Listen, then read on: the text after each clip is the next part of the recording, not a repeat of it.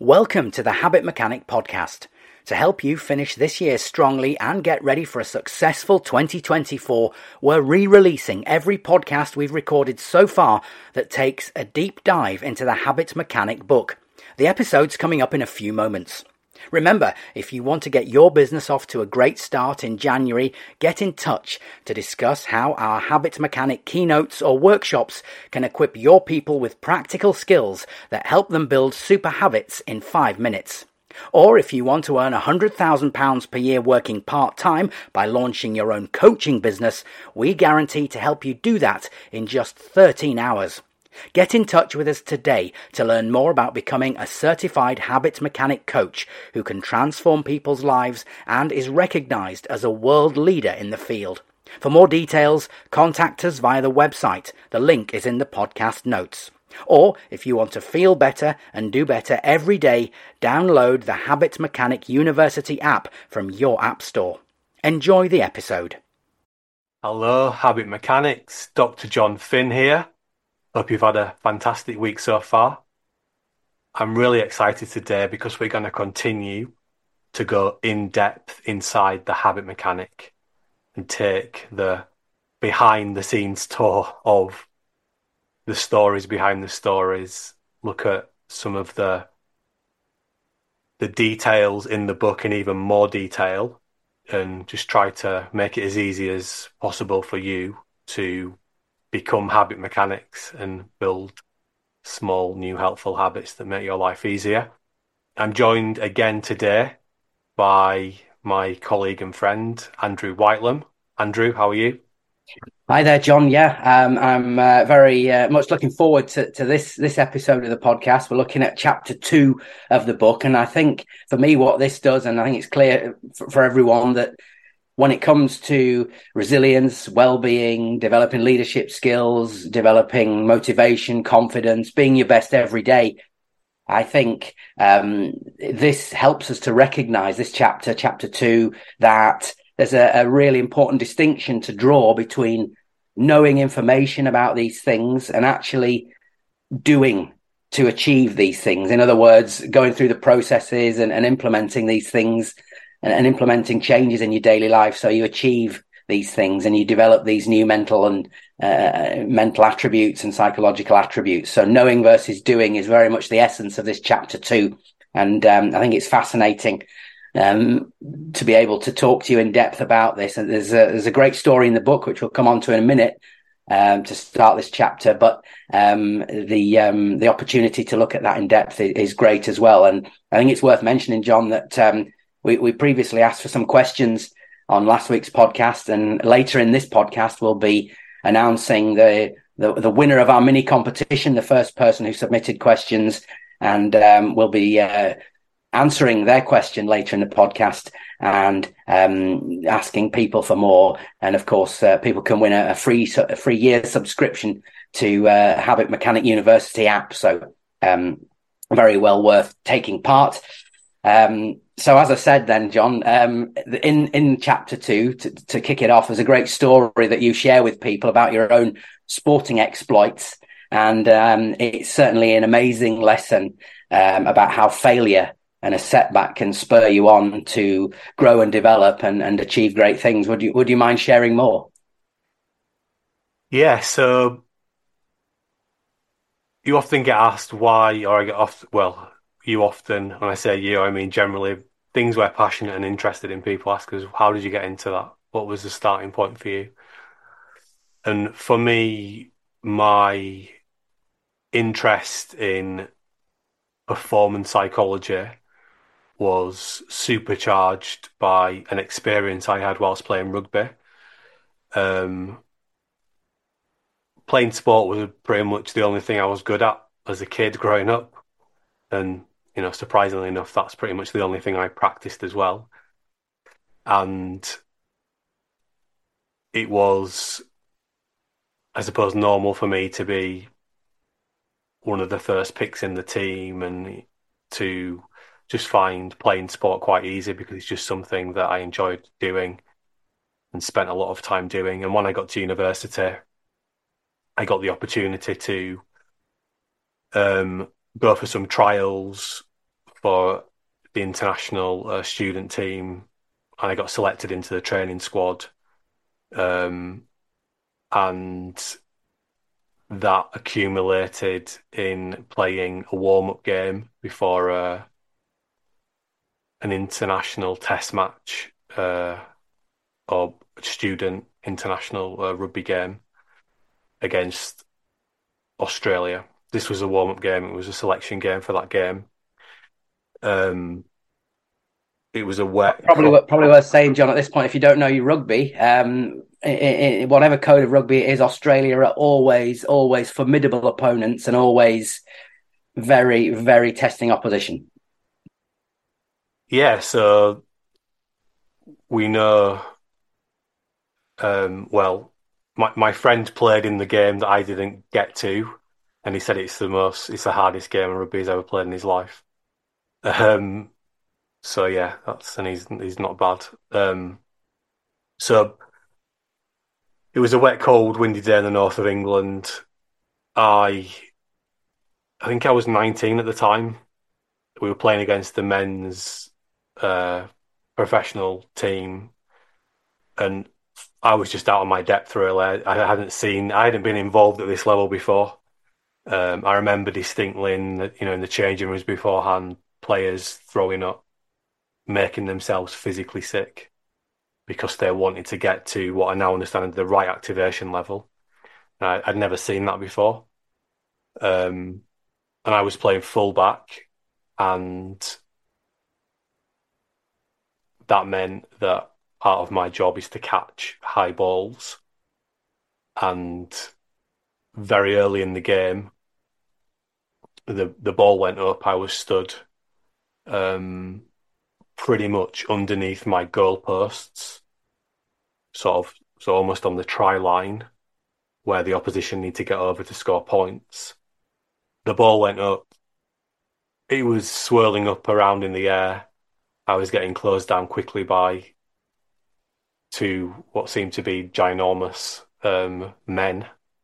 I didn't really think of myself as a man at 19, but which is maybe part of the problem. But the the thought that was in my head was, "Don't drop the ball! Don't drop the ball! Don't drop the ball!"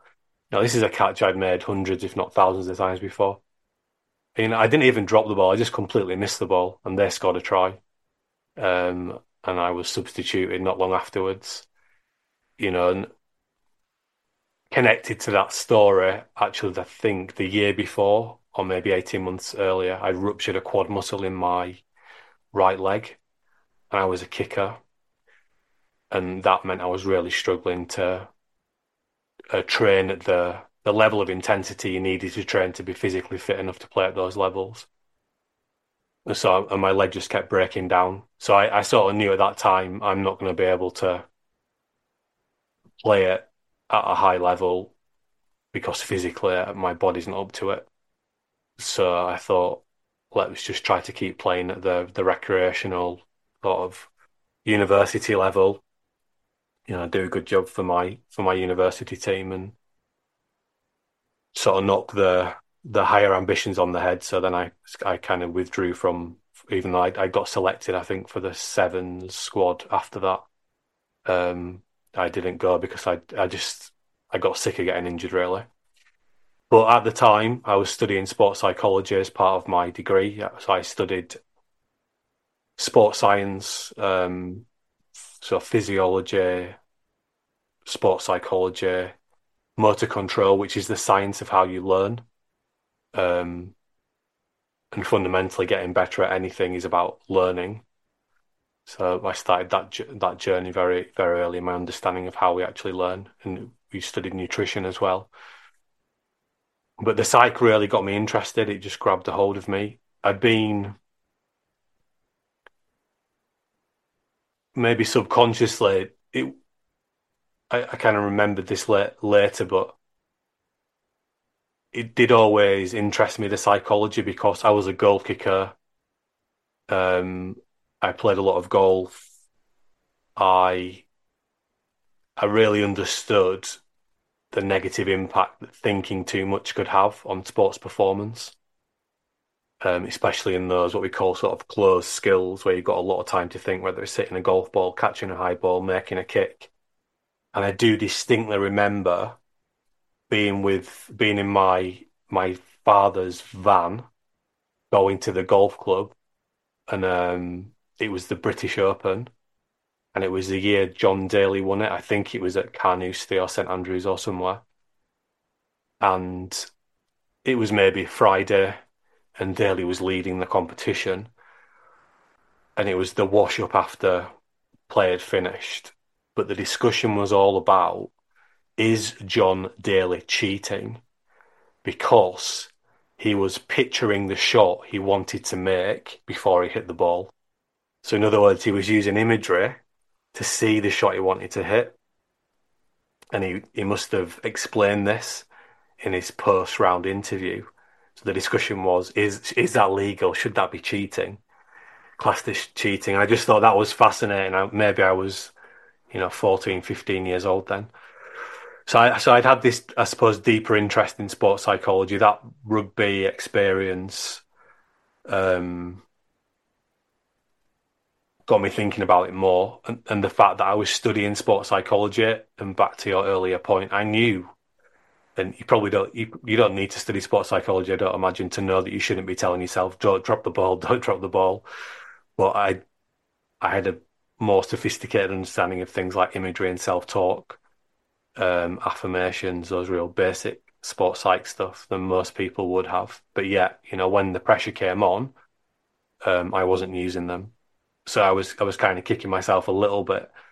But I thought that if I can't compete at high levels athletically because my body wouldn't let me anymore, even though I was only 19, I thought it might be quite interesting to help others from a psychological, performance psychology, sports psychology angle. So this adversity, well, I think terror is probably the right word, John, but with this rugby confrontation that you were involved in, I think many people would feel genuine terror with the physical confrontation of rugby, unless they really were used to it. That this was I suppose, a bit of an epiphany then for you, a bit of a rebirth in your thinking, and led you on ultimately to where you are today with Tougher Minds then. Yeah, it was certainly an important ingredient. I do think those moments are probably overplayed, but because I know so much about learning. But it was definitely an important moment in my life, and you can only learn by failing. That's the key. And I fail every day, and I will continue to do so. But it's what you get out of the failure that's key. So you can dwell on it, you can beat yourself up, you can regret. But I was on LinkedIn yesterday, and someone had a post that said, "My grandma said there's 2 days that you shouldn't worry about: yesterday and tomorrow." Focus on today, in other words. And I just thought it was really interesting, the wisdom of grandparents.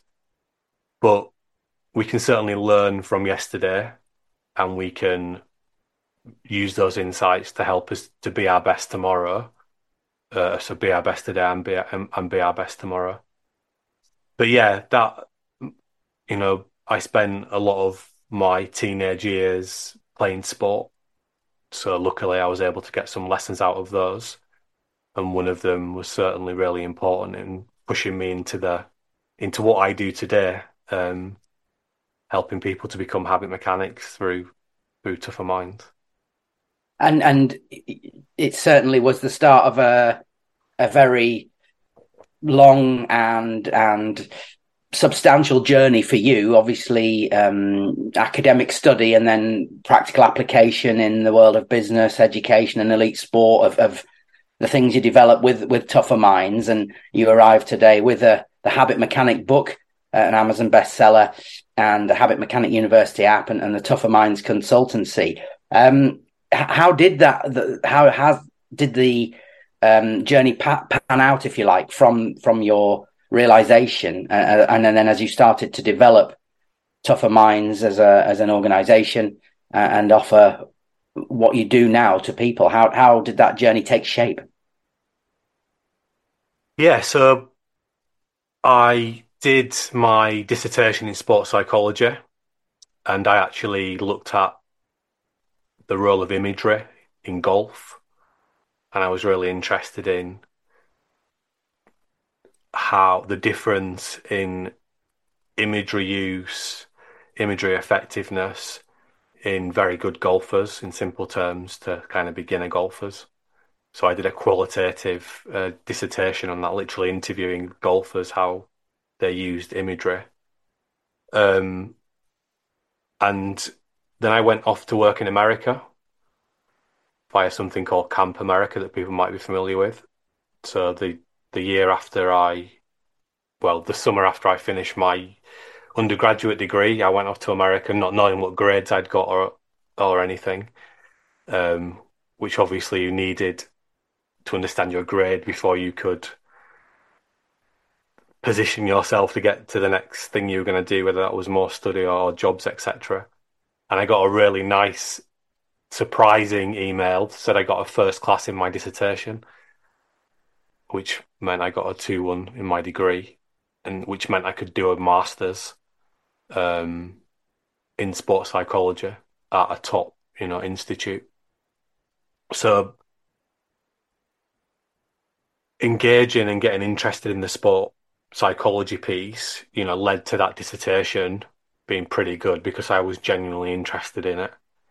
And then I went to study a master's in sports psychology at a different institute with some really, really groundbreaking researchers, really interesting people doing research for organizations like NASA and supporting athletes that were winning gold medals at the Olympics and breaking world records. And they were really interested. Some of the sites were really interested in the emerging neuroscience. So the the technology is allowing us to look inside the brain in real time. Functional MRI scanners were becoming accessible, affordable enough for research institutes to buy them. At that time, I think the French government had invested in a lot of these machines. So all the papers we were reading were from French researchers. So I just got them more and more interested in it, and also some of those psych people that were working at the highest level in an applied way as well, not just research. And then I got a job after my master's in professional sport, essentially. I worked for a technology company called Prozone. They were the first company in the UK to offer a solution that allowed sports teams to measure player activity on the field. So how far players had run, how many passes they made, how many tackles they made, etc. And essentially they fitted cameras into stadiums and they would uh, use that information to create data packages, if you like, that coaches could use to inform their practice. Arsene Wenger was a big early adopter. Clive Woodward was for the England rugby union team. So I was working with the coaches to show them how to use the software and interpret the results. And obviously that was about measuring and monitoring behavior ultimately. So it fit really well with my sports psych stuff. The South African rugby team at the time was using it as well. And I remember I got the opportunity to analyze a guy called Percy Montgomery, who was very famous South African fullback, analyzing his routines, his pre-shot routines, if you like, pre-kick routines, and noticing the difference when he made successful kicks versus when he didn't. So really taking all this academic theory that I've been learning and put it into practice. That got me on some of the backroom staffs of some of these teams.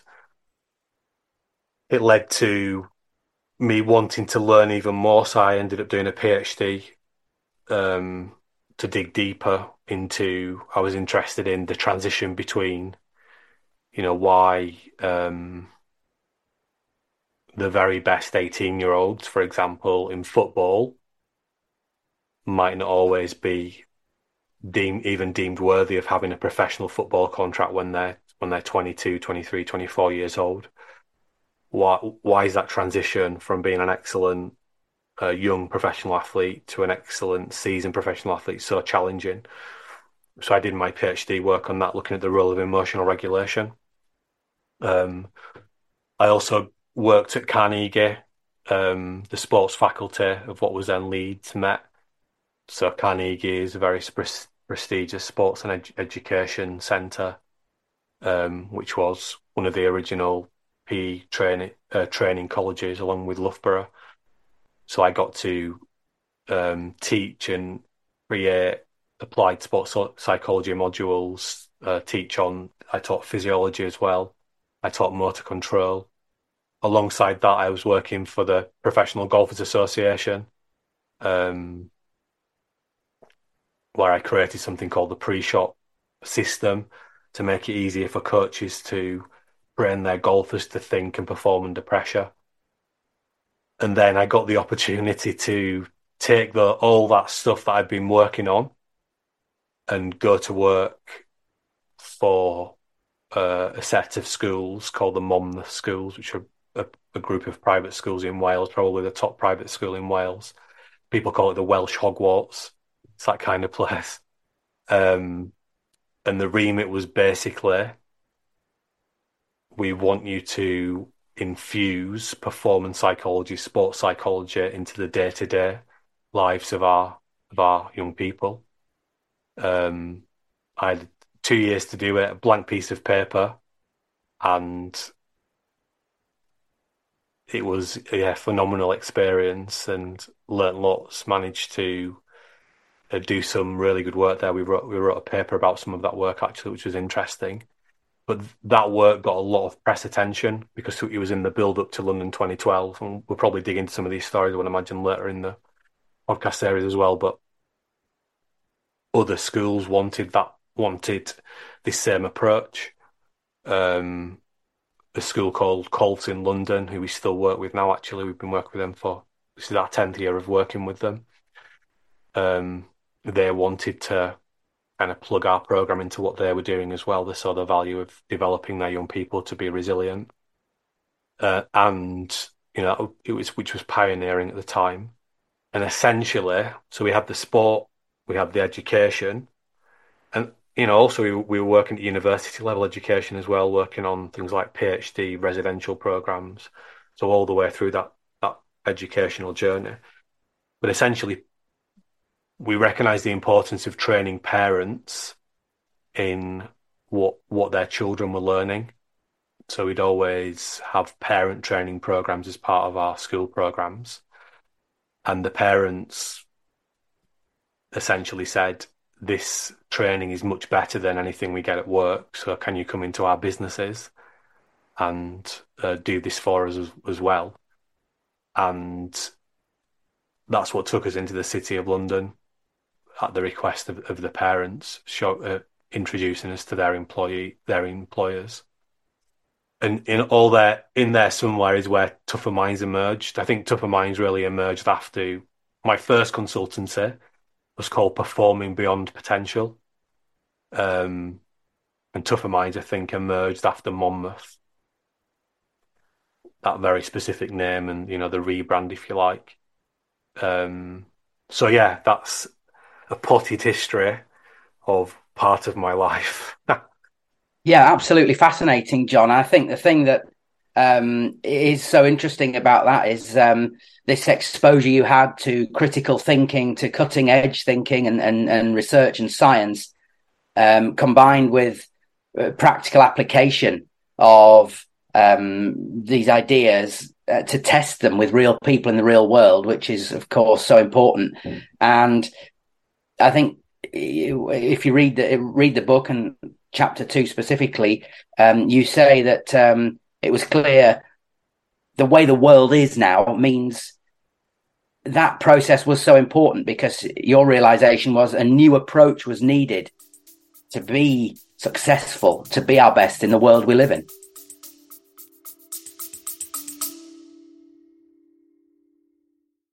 If you want to fulfill your potential or help other people fulfill their potential so you can feel great and get the rewards and respect you deserve, then I want to give you a free physical copy of my new best-selling book, because you deserve to know the truth. The most important things for fulfilling your potential are not tips, tricks, hacks, therapy, coaching, meditation, breathwork, goal setting, journaling, or finding your why. I know it sounds irrational because we're so used to hearing about using these things to help us fulfill our potential. But these approaches are outdated and ineffective, and they are based on a big lie. To find out more and get your free physical copy of Dr. John Finn's best-selling book, The Habits Mechanic, go to tougherminds.co.uk. Yeah, the focus of most of my education, well, I'd say all my formal education in terms of learning how to help others be at their best, was very much on helping people to have more knowledge and more skills. And that story that I shared earlier, and it's also in the book, about essentially choking under pressure. I knew what I should be doing, and I actually had the skills to be able to do it, but I didn't use the skills. I did something else, and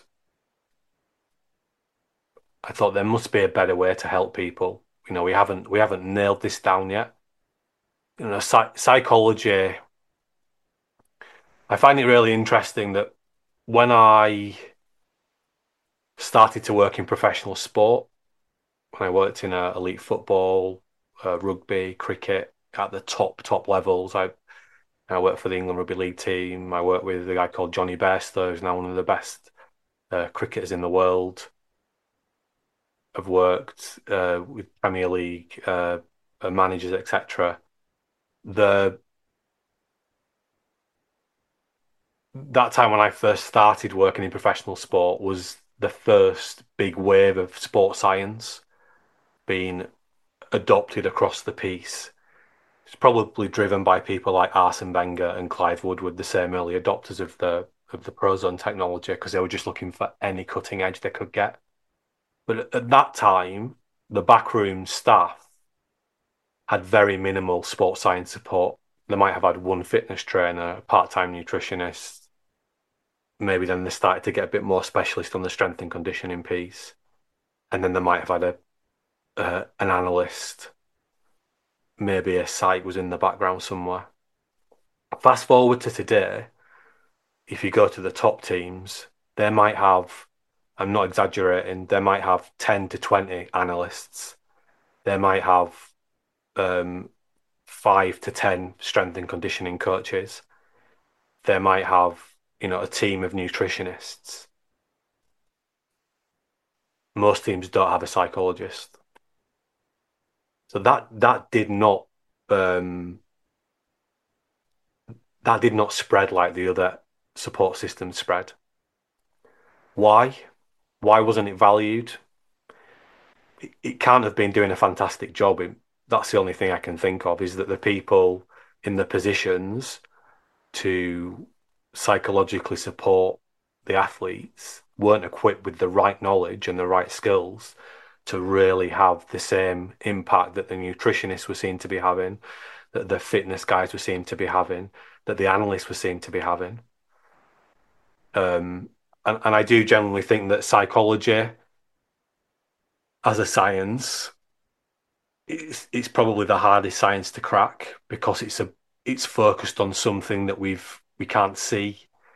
It's encased inside a skull. We've only had the technologies to look at it in any kind of meaningful way. This is the brain I'm talking about, in the last 20, 25 years. So, and John, just to interrupt, you mentioned it earlier when you were telling us about your masters. This is the functional MRI scan, magnetic resonance imaging, I think is what the abbreviation stands for. So you can actually see what's happening in the brain when people are thinking and taking actions. Is that right? You can, yeah, and it's not magic in the sense of you can see what someone's thinking in terms of what they're saying to themselves, but you can see activity, you can see brain function much more clearly and much more reliably than we'd been able to see before. Um, so my sense was there was a better way to take this very intangible, invisible thinking process that influences and drives everything, all our behavior, and make it easier for people to understand and access. And because, for example, I got parachuted into a group of schools where I wanted to help everyone across the school community, including those from the nursery level upwards. I had to make this really, really simple, really, really accessible. I would formally teach 10, 11-year-olds this stuff. Um, so I knew there had to be, a better way to do it. And I could see that pain point increasing for people as well, where, for my grandparents' generation, for example, they were working in the factory from being 14 years old. Teenage being a teenager is something we've made up in the West. It's not a real thing being a teenager. It's a label we've put on something. They were working when they were 14, and probably by their late teens, early 20s, they'd learned their core jobs and the core skills they needed to perform those jobs. And those skills didn't really change for the rest of their lives. They didn't take work home with them. There were no emails. They worked, a set period of time. If you fast forward to today, the world is very, very different. I presented at a conference just before the pandemic for the British American trade body at the Chicago Booth University campus in the city of London. And the conference was called The 100-Year Life. And it's essentially saying kids that are at primary school now, they're probably going to live till an average of at least 100, and they're going to have 4 or 5 different careers. They're not just going to go to university, get a degree, be an accountant for the rest of their life, whatever that looks like. At some point, they're going to retrain, probably go back to university, and then they'll do it again and again. So we know that the only constant in the world we live in, what's described as the VUCA world, is change. And change means that it's harder than ever to be psychologically well. It means that it's harder than ever to be at our best. Um, and actually, when you start to understand what humans are designed to do, a lot of the things that are most instinctive for us make modern life even more difficult because instinctively we're wired for survival. So we're wired to prioritize staying alive, being concerned about what important people in our lives think about us. And then once there are no issues with the first two things, we want to save and conserve energy. When you put a brain that's designed to do those things in a world like the world we live in, it's problematic. And that's why we have more people than ever before reporting that they're not doing very well and they don't feel very well.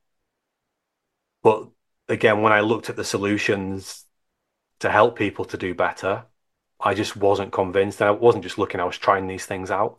So for me, psychometrics are more damaging than helpful. Psychometrics promote a deterministic mindset about yourself. There's a fantastic HBO documentary that came out a couple of years ago now, just taking you on a historical tour of where Myers-Briggs, for example, comes from. It was created about 100 years ago. That's for people who don't know. Is it perhaps worth pointing out, John? That's a psychometric test that's quite well established and well respected still. Yeah, probably the most established. Um, it wasn't created by scientists. It was created by a mother and a daughter. really well intentioned, no doubt about it. I'm not criticizing the intentions of it, but ultimately it was designed before we understood how brains really worked. And we know that it's we know about the negative impact that being deterministic about ourselves can have on our lives. That's Carol Dweck's work, Mindset, where she's observed the damaging impact that fixed mindsets can have on happiness and performance compared to what she calls growth mindsets. What we That's people thinking they can't change, they can't get better, they can't implement a new approach in their lives. That's what we mean by deterministic, John. Yes, that's it. So you've got a belief that you're either good at something or you're not good at something, and that's drilled into us. But science has shown that we're not fixed, and actually we get good at what we practice, and actually we automate and habitualize what we practice. And we now know, thanks to the work of people like the late Professor Anders Ericsson, that practice is just as, if not more, impactful than our genes, because genes are malleable. We now understand epigenetics. So yeah, I wasn't very convinced by what I was seeing. Someone who'd pushed themselves, who'd wanted to be at their best, who was actively using these ideas. I thought there must be a better way to do this. I think I'd been um, for someone who was studying a sports psychology masters, or I think you can swap out the word sport with performance masters in 2000, the early 2000s. I think my cohort were uniquely exposed to insights from neuroscience because I don't think anyone else was looking at it quite that way. Certainly none of the contemporaries I've met um, in my academic life were studying those things at that age. So I think I had a different way of thinking about things, thinking about the drivers of what made us healthy and happy and at our best. And I wasn't that compelled by what I was seeing in the market. And I thought there was a better way to do it. And that's why I created Tougher Minds. And part of your overhaul of your view of how we should work towards being our best every day, leadership, developing resilience, developing well-being, all these critical things that we need, was the role of habit. And I think obviously people can see from your background how that's now become a very amazing reality and a powerful force in what you do and what you deliver. But tell us how that realization was achieved, John, and tell us more about how you then started to help people understand and work with this idea of our habits governing virtually everything we do. Yeah, so I think the first step was making it really easy for people to understand themselves better, to start to understand how their brain worked and start to understand how they could improve their focus if they wanted to do that so they could be more productive, or how they could improve um, their sleep or their diet or their exercise, or how they manage stress or their confidence, or improve themselves as a leader. So getting all those fundamental or tougher minds habit mechanic knowledge and skills in place, and anyone who's got the habit mechanic book and the app, it's just a toolkit. I think in the book and the app there are over 30 tools that allow you to work on yourself to improve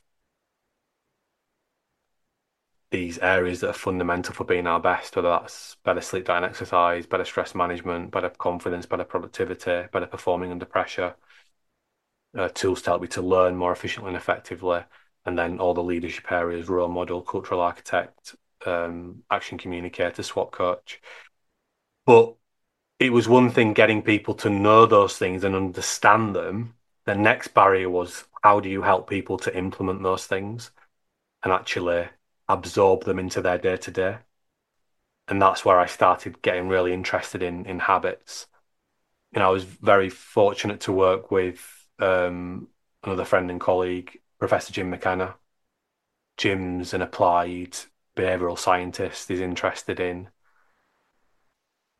helping people to build to change their exercise behavior essentially, or what we would now say as to build better exercise habits. So I was learning from and alongside Jim about the importance of getting people moving past what they know what they're just knowing what to do, but actually how can we help them to change behavior. Also at that time, books like Thinking Fast and Slow were coming out, which was a book by Daniel Kahneman, who won a Nobel Prize for his work in that area. He was talking about thinking heuristics, but really he's talking about thinking habits. So just this, how we're driven by our subconscious and automaticity. So all these insights were emerging, and I just got deeper and deeper into the habit literature. There are a few red herrings in the habit literature as well, because the pop psychology hasn't done a very good job on habits. It's very light. It doesn't really understand them. Um, because ultimately, if you look at the scientific literature, not everything that is a habit is labeled as a habit. So of course, the people that are researching those books just miss those things. They wouldn't think of Kahneman's work as habits when it is habits. If we take the definition of a habit as a automatic or semi-automatic behavior. So so yeah, just through a range of experiences, and all the time again, we're out there in the field, we're training people, we're getting feedback from people, we're learning what works, what doesn't work. Um, and that's what compelled me. And I think when I first started to see the headlines about just how habitual we are, and these numbers would come from Professor George Lakoff's work. It would have been something like 95% of what we, think and do is subconscious. It's a habit. That's now up to 98%, and we think it's probably more than that. So it's quite modern understanding just how habitual we are. Certainly when I was started to study this area over 20 years ago, the data wasn't around to really compel us that most of what we were doing was subconscious, was habitual.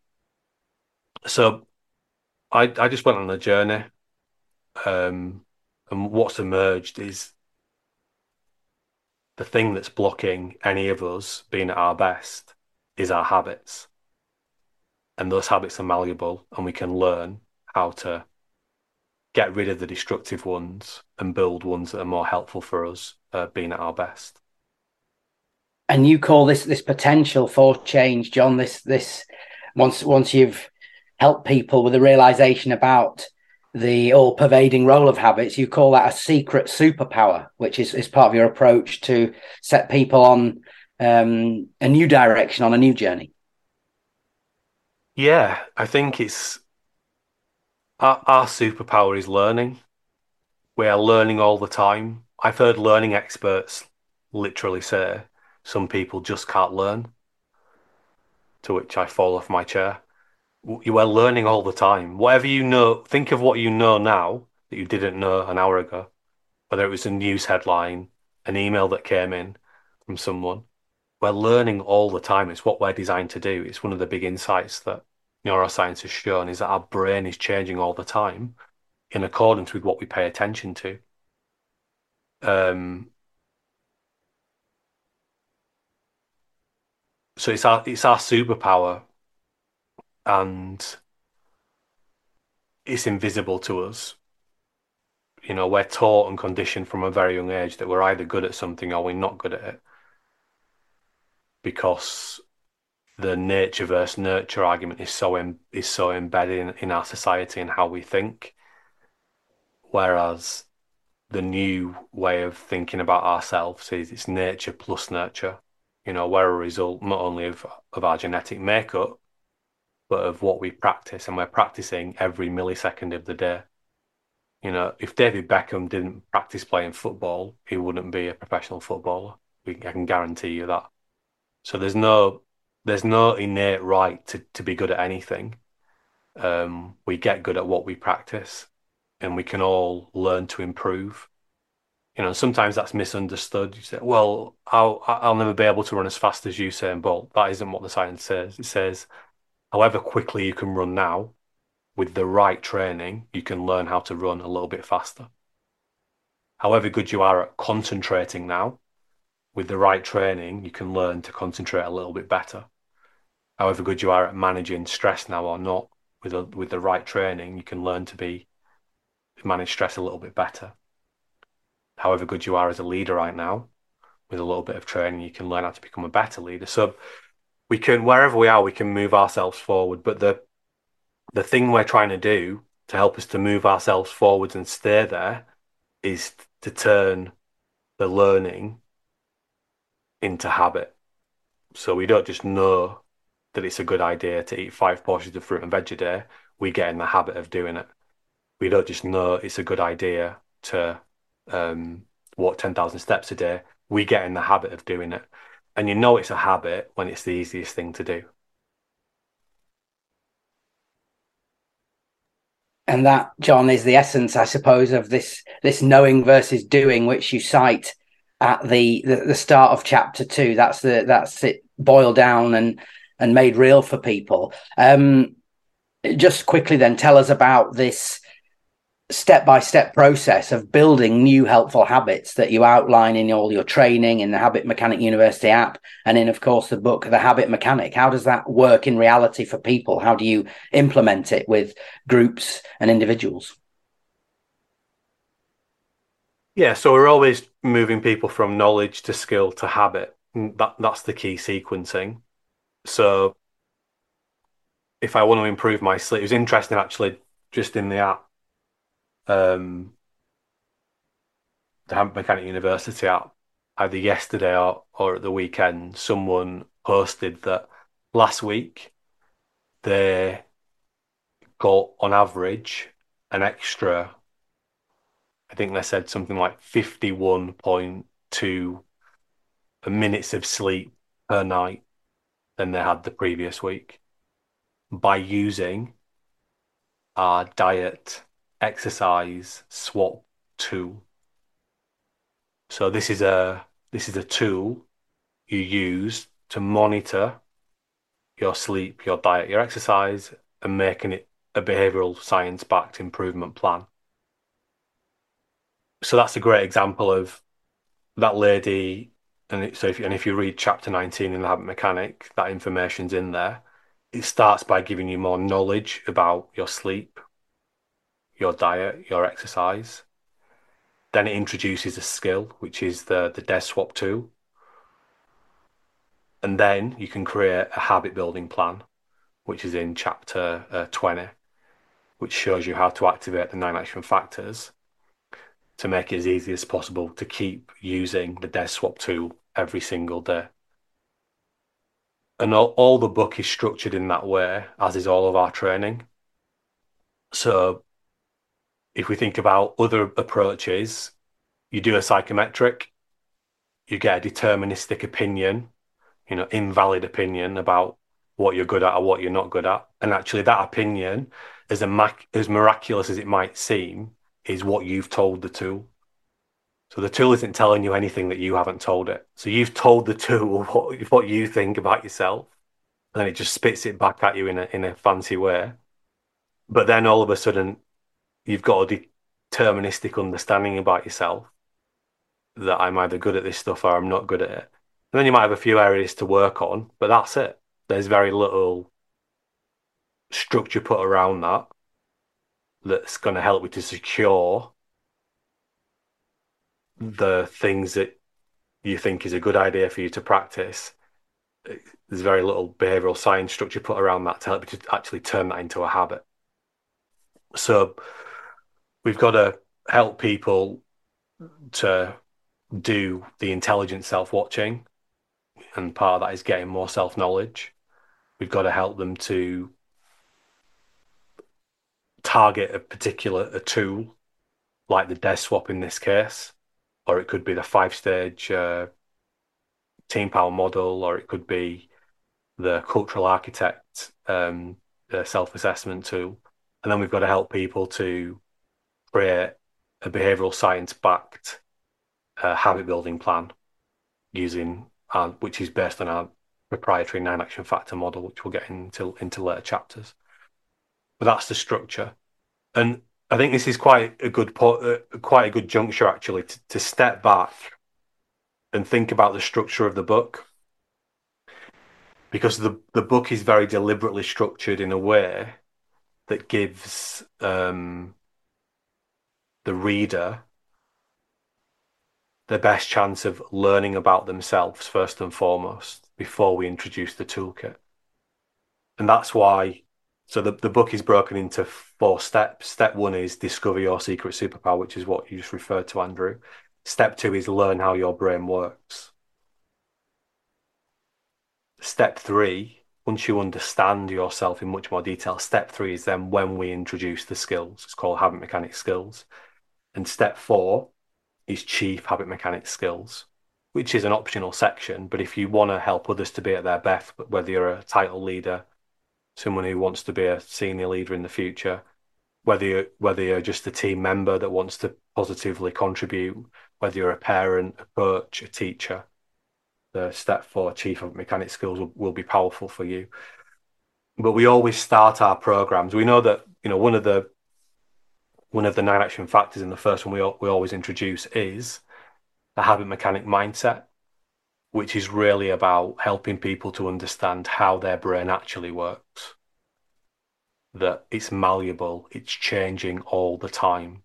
We are learning all the time. Straight away, that's at huge odds with what psychometrics do. Psychometrics tell you that you're fixed essentially, even if they don't explicitly say that. That's what they're implicitly referring to. This is your type. You are this type of person. And that isn't true. You get good at what you practice. This is what I learned. It's the big problem with talent identification systems is that they're trying to predict, and this is why talent identification systems are traditionally pretty poor, is they're trying to predict what someone's going to be good at in 5 years' time, in 10 years' time, based on what they can do now. What you can do in 5 years isn't determined by what you can do today. What you can do in 5 years is determined by what you practice tomorrow, what you practice the day after that, what you practice the day after that, and so on. Because practice is so influential in what we get good at. And that's why I say very genuinely, the only way to be your best in the world we live in is to become a habit mechanic.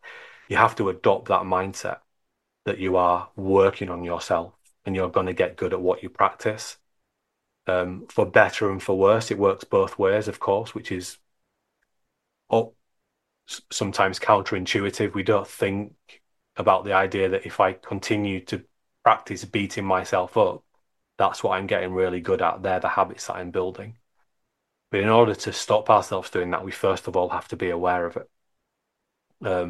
So we don't use psychometrics, use habit metrics. And the habit mechanic is full of habit metric tools that help you to learn about yourself in a really empowering way and give you the platform to start building new helpful habits, not to be deterministic about yourself and give yourself an excuse for poor behavior. Because also, if we go back to the factory model idea, the reality is that whatever you're good at today, as competent as that might make you right now, that there are going to be new skills you're going to need to be at your best in 6 months and in 12 months, because the world is changing around us all the time. So we've got to keep working on ourselves. And if we want to be happy, working on ourselves, I would argue, is the best thing that we can do, because by working on ourselves, we can help ourselves to make the personal progress that is so key to feeling good about ourselves. Just going back to the T plan that we talked about in the last episode, just by rating ourselves every day on the scale out of 10, how well did I do my best to be at my best? You start to see you are scoring higher on average, day after day after day. And it's like the lady reported in the app about getting nearly an extra hour sleep per night, which is seismic, by the way. But I know I see that time and time again because these tools work. And there's so much noise out there in this space, so many things that promise so much but never deliver because they're not based on good science. They're not developed by people that have spent their entire life doing this. Those tools do that time and time again. They allow you to make personal progress. So if you want to work on yourself, the toolkit is there. It's all in the Habit Mechanic book and the app. Well, John, that's a great point, I think, to start to draw this podcast to a close. Absolutely fascinating insights and stories there. Thank you for sharing those. And I think people will be, if they haven't already read the Habit Mechanic book, I think they'll be very, very intrigued and motivated and prompted to do so. And all that revelation, all that insight and more is in there. So I certainly, as someone who's read it, would encourage anybody to pick up a copy and really read a lot more about those amazing insights you shared with us today on this podcast. Now, you mentioned the Habit Mechanic University app.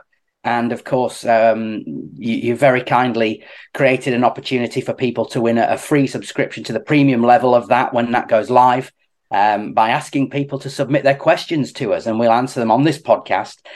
We've already done that, and we've had some fascinating questions in. And as I say, we'll just conclude, if we can, just by looking at one of those questions. This has come in from Pauline. So Pauline, thanks very much for your question.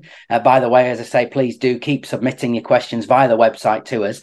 But back to Pauline's question, we've talked about professional sport a lot on this podcast, this specific episode. So it seems to me to be appropriate to answer this question too. And I think it's something that will chime with a lot of people, and people will relate to. We often hear professional sports people talking about psychological concepts and ideas in their interviews when we watch sport on TV. But Pauline's question is specifically, is it easier for professional sports people to use goal setting tools than regular people, as she describes them? Because professional sports people already have a defined direction or a target or even a passion. Yeah, it's a great question. My experience would be, no, it's not. There are plenty here of professional sports people who don't want to do what they're doing, who are fed up, who would rather be doing something else, who turn up for work every day and go through the motions. They're not passionate, they're not interested. They're human beings at the end of the day, and whether you're getting paid £100,000 a week or, nothing, life can be challenging. So yeah, but I understand why it's easy to look at those people and think that they can easily be super motivated, etc. I think it's really interesting if you, in chapter 32 of the book, The Cultural Architect, I really dig into self-determination theory, which I think is the best motivation theory out there. Self-determination theory, or to be self-determined, means that you've chosen to do this thing.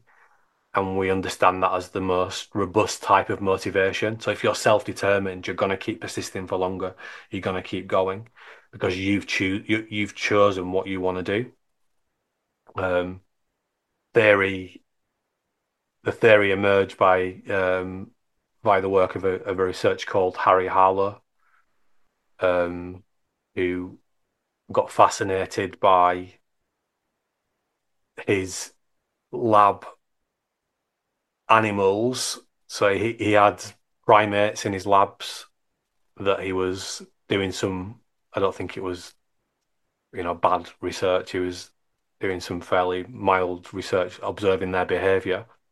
But before the night before one of a research experiment started, I think he just wanted to calm them down.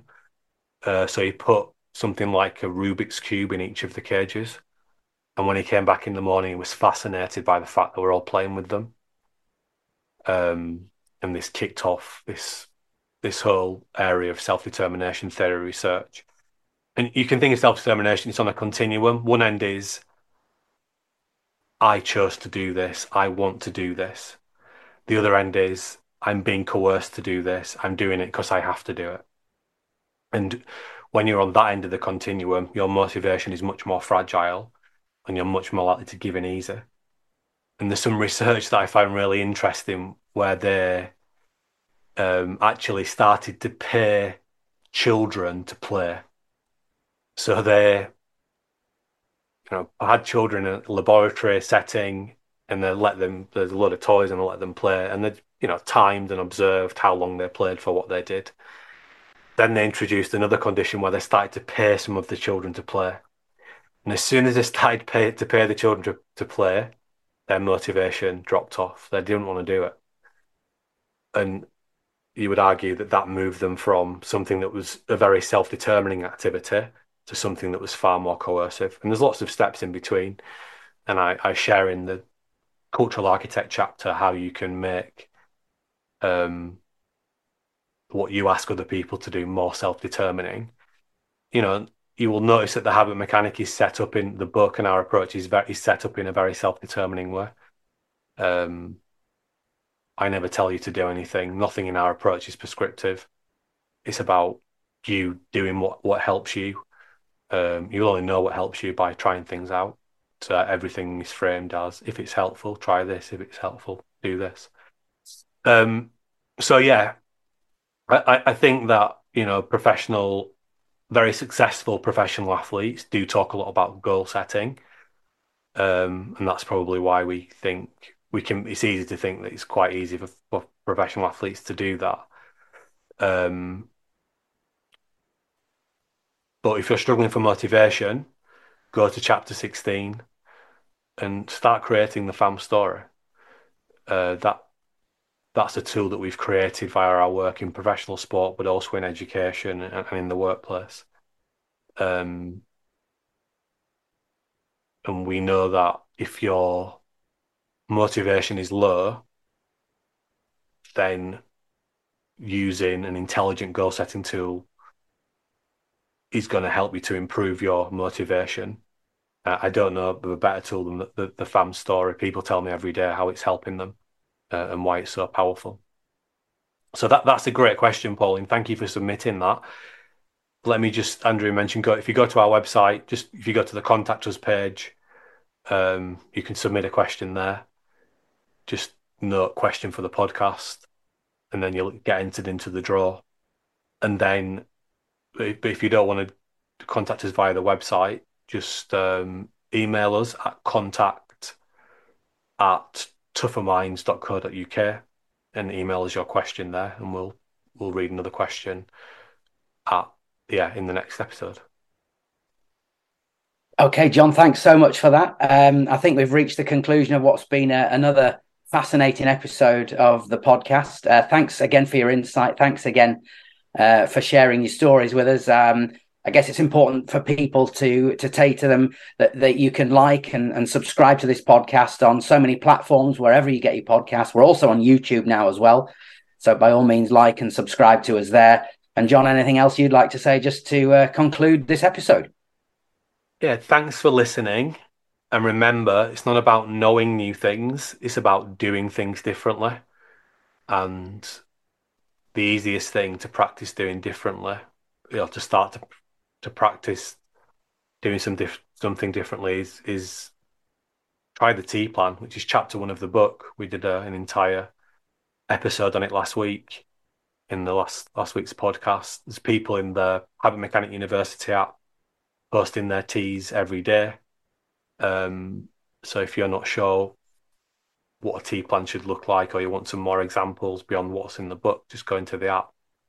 Remember, if you post it in the app, you get the extra benefits of the community support, holding yourself accountable, and just activate some more of the behavioral science and gets it on your side.